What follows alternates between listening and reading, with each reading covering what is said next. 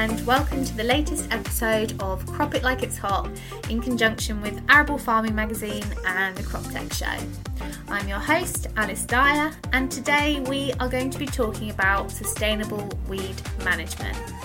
Now, seeing as the Crop Tech Weed Innovation Workshop that we had planned for this month at Rothamsted Research now sadly isn't able to go ahead, we thought we'd bring the workshop to you. And if you're on the BASIS register, you can receive 2 CPD points for tuning into this podcast, which I'll tell you how to do at the end. I've got some excellent weed experts here from Rothamsted and NIAB, and they are going to talk us through everything we need to know about managing weed populations going forward.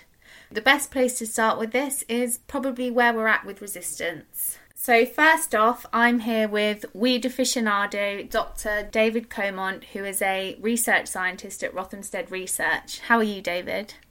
I'm good, thank you. Good. So we're here to talk about weeds today, and I know last year we got the somewhat concerning news that there are now populations of blackgrass in the UK showing insensitivity to glyphosate, and there are obviously a lot of growers that have been tackling populations resistant to other herbicides for a few years now. So broadly speaking, how is the UK looking in terms of weeds and resistance status? Well, I guess the good news is that globally, the UK is far from having the greatest number of cases of herbicide resistance. But unfortunately, the species that we do have are causing some considerable problems. So in total in the UK, there are around 16 different resistant weed species, which have so far evolved resistance to 9 different herbicide groups or modes of action. And some of these, particularly earlier cases, have been reported from orchards and amenity areas. But the majority of cases now are coming from arable and particularly cereal cropping situations.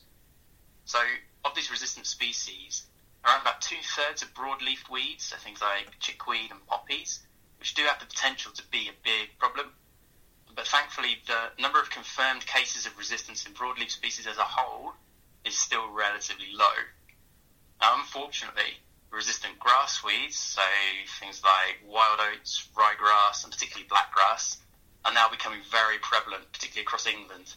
The blackgrass now being reported as the number 1 issue on many arable farms.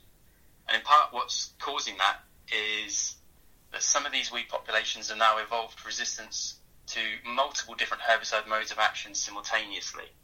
So what I mean by that is that different herbicide groups will work in different ways to kill the weed. So theoretically, when a weed becomes resistant to one group of herbicides, you could switch to a different group to kill it. But unfortunately, we're now seeing populations with resistance to multiple different groups of herbicide at once, which makes them extremely difficult to control. And that's contributing to the spread of these resistant weeds. But perhaps more worryingly at the moment is that we're beginning to see signs of new resistance evolving in UK species. But some recent research studies have highlighted that UK brome populations may be evolving herbicide resistance, and populations of ryegrass may have the first signs of reduced sensitivity to the pre-emergence herbicide flufenicet. So on top of that, as you mentioned, blackgrass, which already has resistance to, I think, 4 different modes of action in the UK, has now shown the first signs of reduced sensitivity to glyphosate, which is the active ingredient in Roundup. And we know from other countries that glyphosate resistance can evolve in a whole range of species. So that gives us a particular concern over whether the same could be happening to blackgrass in the UK. So really, we're in the unfortunate point where for some species we're running out of options for herbicides which we can use, and there are signs that the remaining herbicides might not be effective forever. And that's quite a concerning situation. So what is the consequence of this resistance in terms of cost to the industry? Well, obviously one direct consequence is that farmers are now having to use more herbicide to provide the same effective weed control. So many farmers are now having to apply increasingly greater stacks of pre-emergence herbicides before the crop comes up, and follow that with repeated post-emergence sprays of other active ingredients.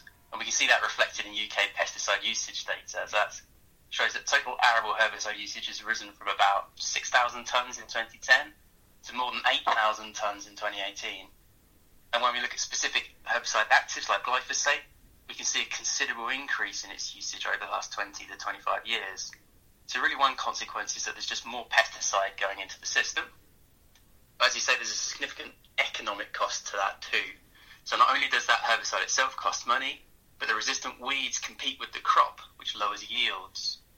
A recent study estimated that the annual winter wheat yield loss due to herbicide-resistant blackgrass in England is around about 0.8 million tonnes, with about £0.4 billion in lost gross profit.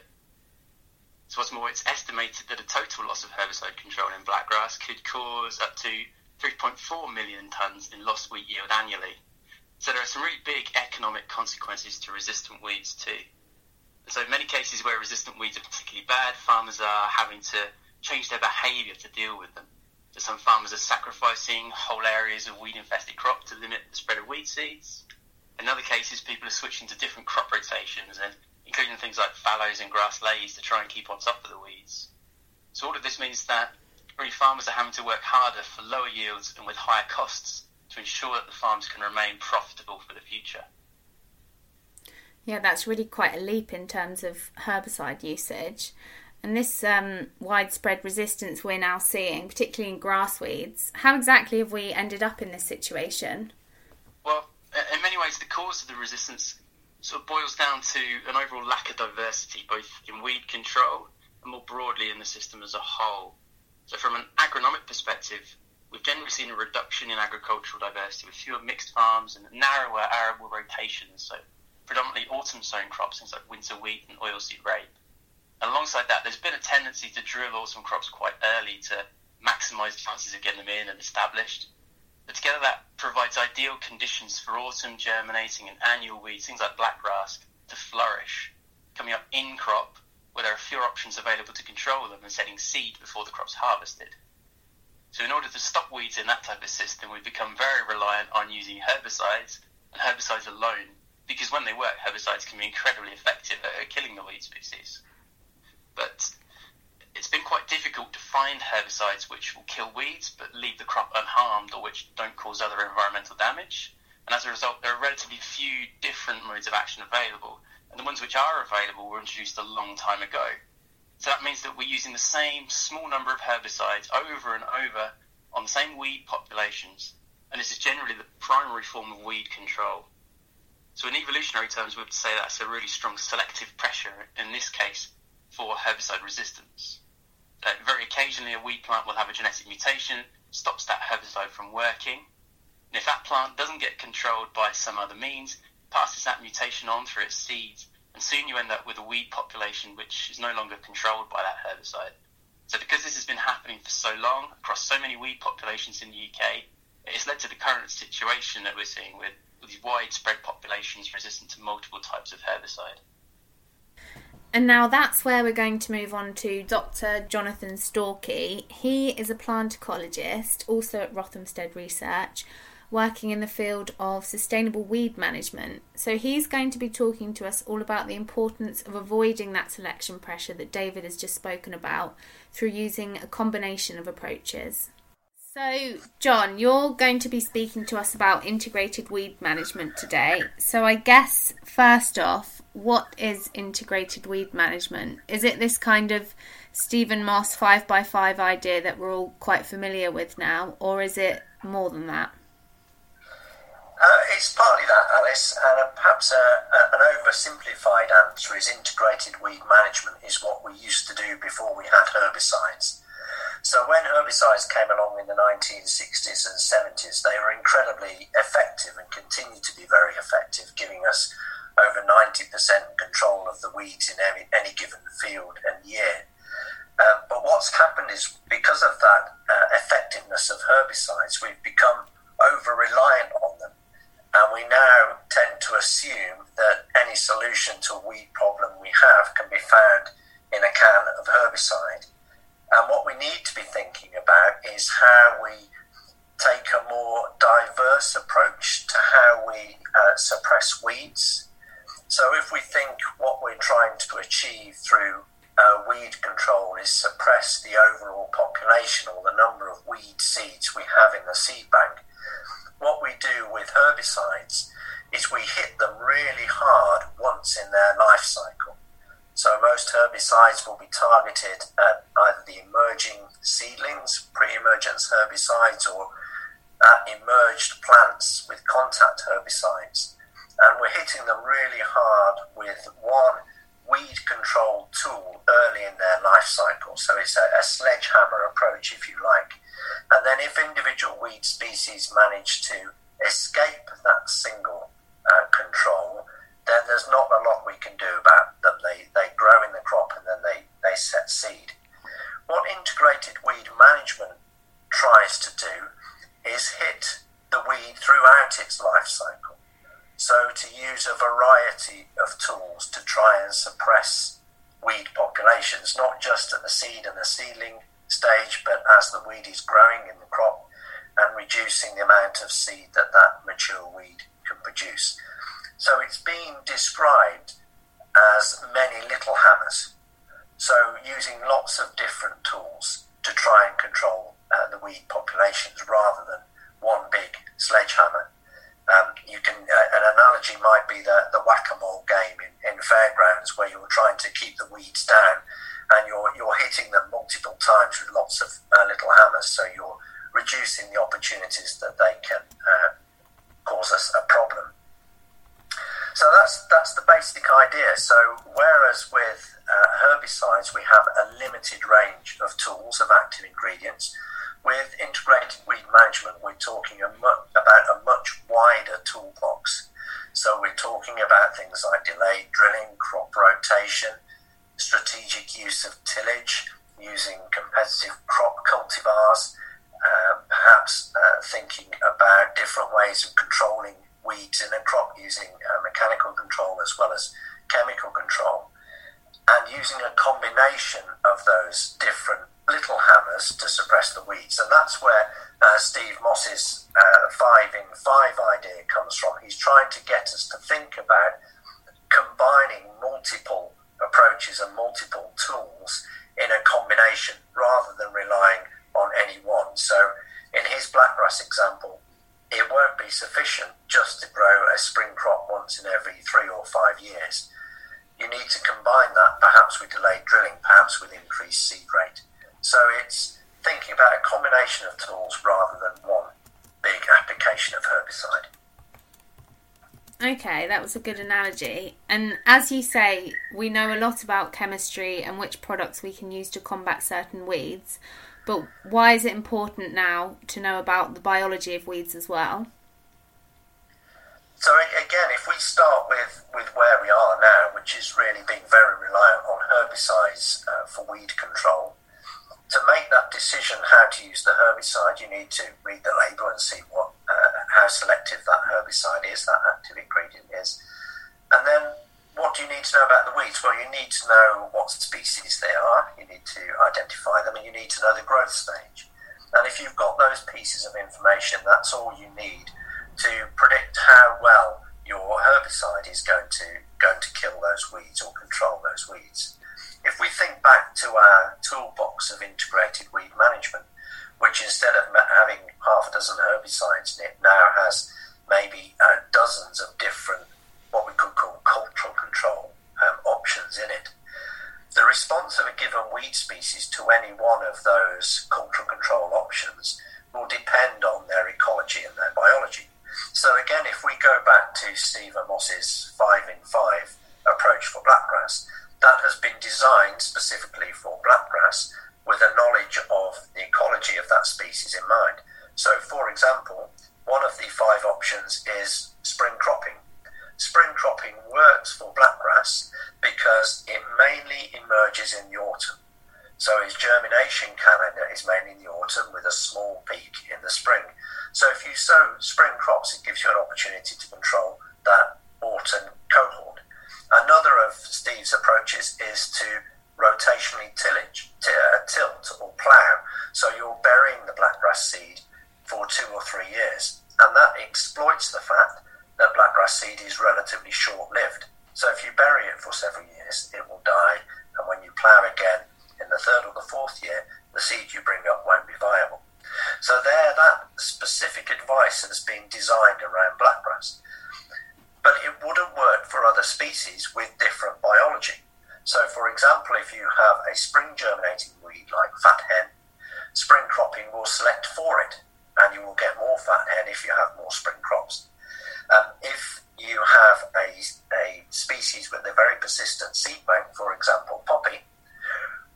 rotational ploughing or rotational tillage will have very little effect on the populations of that species because the seed can survive in the soil for up to 50 years. So burying it is not a good control strategy.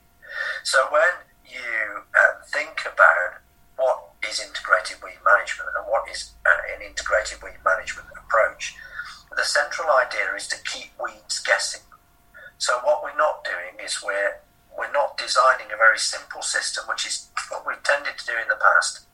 Simple rotations, simple use of weed control tools, which creates a niche for a small number of weed species that are very well adapted to that farming system. Rather, we're trying to mix up the tools and mix up the approaches so we have a much more diverse farming system, and so any given weed doesn't necessarily know what's coming next. It doesn't know whether it's going to be ploughed, it doesn't know whether it's going to be a spring crop, it doesn't know what the drilling date is going to be or the seed rate is going to be. So different weeds are being selected for or against at different times in the season. So that much more diverse management approach leads to a more diverse weed community, but we need to understand the biology and the ecology of each of those weed species to understand how they will respond to a given weed management tool. Yeah, and I think when you look at some of the resistance data, it's amazing how quickly weeds can adapt to certain situations. Yeah, that's right. And an interesting question that is being asked at the moment is in the same way that weeds can adapt to a herbicide and evolve resistance to a herbicide, can they adapt to a cultural weed management tool? So, for example, if we all delay drilling of our autumn crops, are we selecting for later emerging populations of blackgrass? And there's an example in Australia where they're using post-harvest weed seed destruction. There's some evidence now that for the weed species there, which is a ryegrass species, that they might be selecting for populations that are shedding their seed early. So those weeds are avoiding the seed being destroyed at harvest. But again, even if that is the case, the solution is to keep mixing up the management so that we don't create this consistent, strong selection pressure for any given weed species or any given weed trait. Yeah, I think I remember reading something a while ago about in rice paddies they were hand roguing a certain weed and it managed to evolve itself so it ended up looking like a juvenile rice plant so it wouldn't be hand rogued. It's amazing how clever Mother Nature is. Yeah. So weeds are a bit of a swear word for arable farmers, but is there such thing as a good weed? Well, it's a very contentious question. Actually, I started my career looking at that idea of beneficial weeds and what weeds contribute to the ecology of the system. But if we take a step back and think about if we all adopted integrated weed management, and probably at this stage I should say that doesn't mean that we stop using herbicides. It means that herbicides are used as one of a number of tools and used in a more sustainable way. But if we all did that and had more diverse systems and all used a different range of tools in our integrated weed management toolbox, one of the results of that would be the weed communities we see in our fields would be more diverse. So it might be that the total amount of weeds in terms of the seeds in the soil or the number of individual emerged plants was the same, but that community would be more diverse. It would have more species in it because it would have species that are adapted to different management tools, and it would be more even. Whereas now we might have, in any given field, we might have a density of weeds of, say, 12 individuals per metre squared. And it might be that 10 of those individuals are blackgrass, and then we've got a cleavers and a wild oats or a speedwell. So we have very uneven weed communities at the moment that are dominated by one or two species. One of the effects of integrated weed management is you end up with a more diverse weed flora. So you might have those same 12 individuals, but you might have 6 chickweed, half a 2 or 3 ground sorghum, 1 or 2 fat hen, and then maybe still 1 or 2 blackgrass. So you've got a more diverse, even community.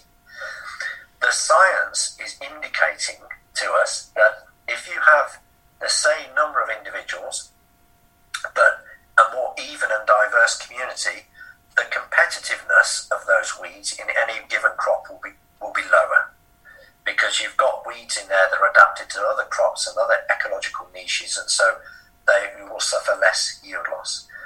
But also, if you have a more diverse weed community, that is going to be better for biodiversity. And you're also going to create some opportunities and some ecological space, if you like, for some weed species like annual meadowgrass, like perhaps chickweed or pansies, that tend to be short and early flowering and not particularly competitive. And if we create space in the community, if we create space in our cropping system for them, almost as an accidental property of our integrated weed management, so we're not deliberately targeting our management to encourage them, but they will naturally occupy some of these wider niches that we create, then that might have some benefit for biodiversity. And one of the things we found in past work is the weed species that tend to be preferred for biodiversity, for pollinators or birds eating their seeds, tend to be the less competitive species. So they tend to be the early flowering broadleaf species like chickweed and like the annual meadowgrass. So I continue to believe that weeds won't always be bad all the time, if you like, but there might be some opportunities to tolerate some beneficial weeds. And I know you're currently looking into some of these integrated weed management ideas and testing them as part of a European project. Can you just tell us a bit more about that? Yeah, so the project is called IWM PRAISE, or Integrated Weed Management Practices and Solutions in Europe. And the idea is that we test some of the ideas that I've been talking about at a large scale across different European countries. Now, one of the objections, if you like, to some of the approaches I've been talking about is that they're more complicated than they are. So they tend to be very knowledge intensive. I was talking about the need to understand something of the biology of the weeds, and that's where tools like the Crop Protect app that Laura will talk about might be very useful. And they are less predictable, so it might be that you choose to delay drilling to control your autumn germinating weeds, but then you get a really wet autumn and you can't get in to sow your crop. So that's a valid objection. And then the third objection is often it's more expensive. So if you're going to use mechanical weed control, for example, hoeing or whatever, then you've got the additional diesel costs, and it tends to be more complicated and more expensive than just using herbicides. So that's the assumption. So what we're doing in IWM PRAISE is we're challenging that assumption by doing a whole range of experiments across Europe where we're taking an integrated weed management approach and we're comparing it with a conventional approach which might be herbicide based. And as well as monitoring yield and as well as monitoring the weed community, we're also looking at all of the associated costs and the risks of those different systems. And at the end of that, we'll have data from perhaps 30 or 40 different experiments across a range of crops and countries. Thank you, John. Some very interesting sounding research going on there, so we'll have to keep an ear out for the results. Okay, so next up we've got NIAB Trials Manager Will Smith, and he's going to talk to us all about cultural controls. So a lot of growers have now incorporated delayed or spring drilling into their integrated weed control programs, and Will is going to talk about some interesting results from NIAB trials in terms of drilling date and the impact on weed control. So, Will, it's been quite a challenging season so far. What impact has the extreme weather we've experienced had on weed control, do you think? Yeah, indeed, cropping anything has been a real challenge this autumn, and it's probably for many growers, they're going to be pleased to get anything in the ground. In terms of cereal crops, though, some growers will be in the probably more fortunate position of having drilled and applied herbicide before the rain, in which case they should be seeing fairly good results from those herbicides in terms of grass weed control. The sort of high moisture and relatively low UV conditions this autumn will have been conducive to excellent performance, and that's certainly what we're seeing within our trials so far. Obviously, many growers won't be in that camp, unfortunately, and they will be more looking at a crop that was possibly later drilled, and either the conditions didn't allow pre-em to go on at all, or indeed, or possibly just a late pre-em, and this will probably result in slightly poor control. I think from our research over the last few years, it's really clear that in these later drill crops, it's actually the lack of crop competition, which will be the largest factor in the overall level of control as we move through the spring, and where growers will have to begin to make decisions on keeping crops that may have high levels of blackgrass in. Okay, and I guess the concern now is that growers might be considering going back to earlier drilling dates to avoid the situation that we've experienced this season happening again. But what might the consequence of that be in terms of weed control? Certainly, that's definitely going to be a legacy effect that I'd be quite concerned about from this autumn. Growers are going to be a little more eager to get crops in earlier than maybe ideal when trying to manage backgrass. And this earlier drilling will certainly increase the reliance on the residual chemistry for weed control, and will also exclude one of the single most effective measures sort of available to growers at the moment, and that is delayed drilling. Having pulled together all of our NIABS drilling date trials, it's shown sort of an average response of 60% reduction in blackgrass heads by delaying from a more traditional mid-September drilling date into sort of an early October. And with further control achieved from the improvement of herbicide performance, as explained earlier. So, if growers are going to be going back earlier, they will see a backward step in terms of their grass weed control, for sure.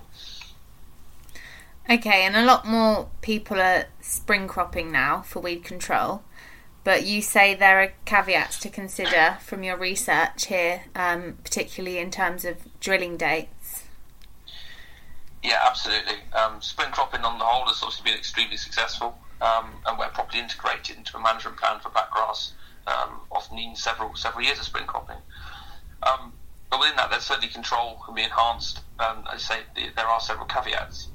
Work last year showed that drilling date is throughout the spring period is as significant as it is during the autumn period, with a similar pattern of reduced blackgrass. The later you go, reduced blackgrass emerging later you go in the season. However, earlier drilling, sort of before February, can result in as many seedlings as found in autumn sown crops. However, I say from work last year, the best balance really in the spring is to delay the drilling until the beginning of March, where these warming soils can help to drive the competitiveness of the crop, getting it up nice and early. And hopefully these crops will then yield well and should have no requirement for a grassweed herbicide, because they're so competitive. Even though there might be 30 plants of blackgrass per metre squared, this competitiveness is able to really reduce them down and subsequently have less than one blackgrass head per plant. Okay. And we're talking a lot about blackgrass here, but what about other weeds like ryegrass in terms of drilling date? Indeed. The problems with ryegrass are obviously fairly well documented. Like blackgrass, it has a autumn predominance in terms of its germination, with much less, probably 20% of the overall population coming up in the spring. And in reaction to this, we've sort of formulated a matrix trial looking at both drilling date and cultivation to see how the overall advice that we typically give for blackgrass control relating to both cultivation and spring drilling, and how that looks in other weeds. So from this, if you're comparing sort of ploughing and non-inversion types cultivations, direct drilling seemed to be less effective for Italian ryegrass, and subsequently the actual use of spring cropping was less successful when compared to a typical reduction in ryegrass. It seems that being such a competitive weed, even though there'll be a similar number of plants compared to an average blackgrass field, the ryegrass plants are able to till it more profusely with greater seed return. and therefore spring cropping overall is less effective. Having said that, though, it is still a very, very effective option and should certainly be considered at fighting a ryegrass problem. And that point there just really reiterates understanding the biology of the particular weed that you're fighting. Yeah, definitely. And you're doing a PhD looking at mechanical control methods with Garford, who, for those of our listeners that don't know, they manufacture precision hoes and inter-row weeders, mostly for veg crops. So what exactly have you been looking at there? So, obviously, yeah, as you noticed, mechanical weeding is not new. Garford have been around for several years, and other companies are getting interested. Particularly, it's beginning to gain traction in the UK as the effectiveness of post-emergence control options for particularly blackgrass have dwindled in their efficacy. So our work has sort of several parts to it. Personally, I'm sort of looking at the number of cultivation occurrences and subsequently then the timing of these to sort of maximise grass weed control. Seems obviously targeting small plants in the autumn works best for herbicides, but is this actually possible for cultivations if we consider conditions? And if it is, does that actually begin to prolong the germination period of the weed, and you end up with a greater problem that you can't latterly control?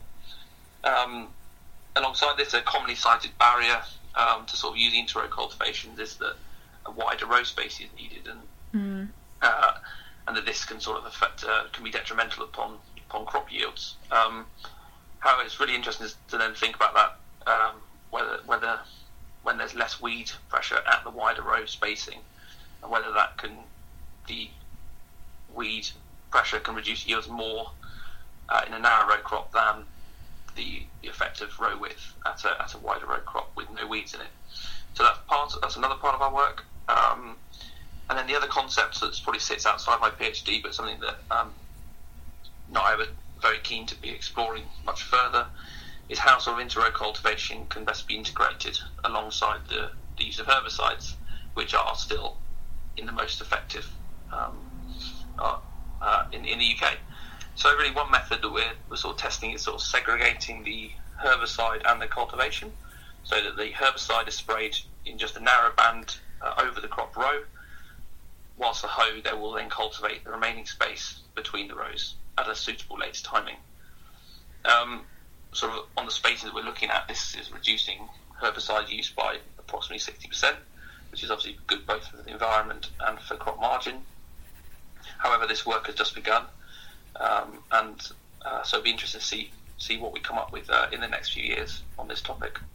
So that ties in really nicely with what Jonathan was saying earlier, in terms of integrated control and using a wide variety of different methods.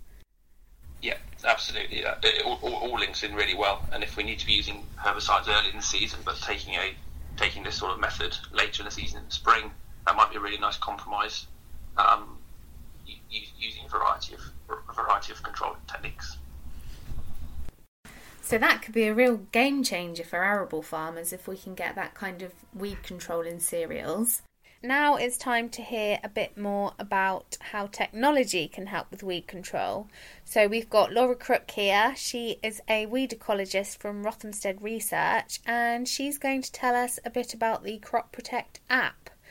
Crop Protect is a website and app that provides information and guidance to farmers and agronomists on the common pests, weeds and diseases found in UK combinable crops.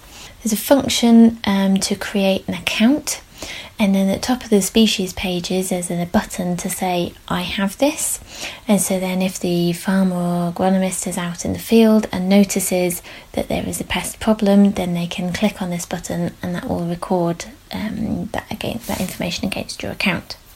And so how does this app support the idea of integrated weed management? So integrated pest management is at the heart of what Crop Protect would like to achieve, and our idea for integrated weed management is to provide users with an added functionality within the weed section that would help with IWM.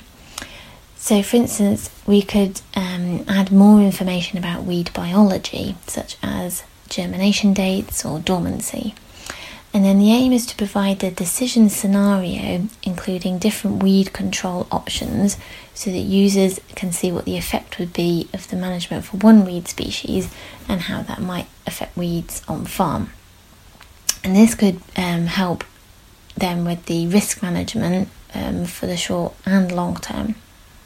We recognise the need for a better understanding of weed biology on farm and hope that this function will become a useful tool within Crop Protect. And if any of our listeners want to download the Crop Protect app, you can visit the website cropprotect.com, or the app itself is available on Apple and Google stores. Crop Protect only has one P in it.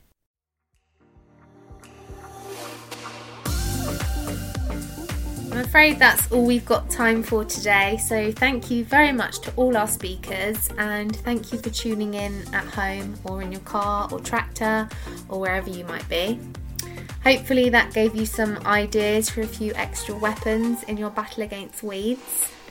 For those of you on the BASIS register, you can claim your 2 CPD points for tuning in by emailing your BASIS account number, which can be found on your ID card or certificate, to cpd@basis-reg.co.uk and quote the name of this podcast. Moving on to next time, we are going to be looking at grain marketing, and we're going to give you some insights into how you can get the best out of your crop this harvest, including grain store preparation and some marketing tips as well. So I look forward to you joining me next time. Bye!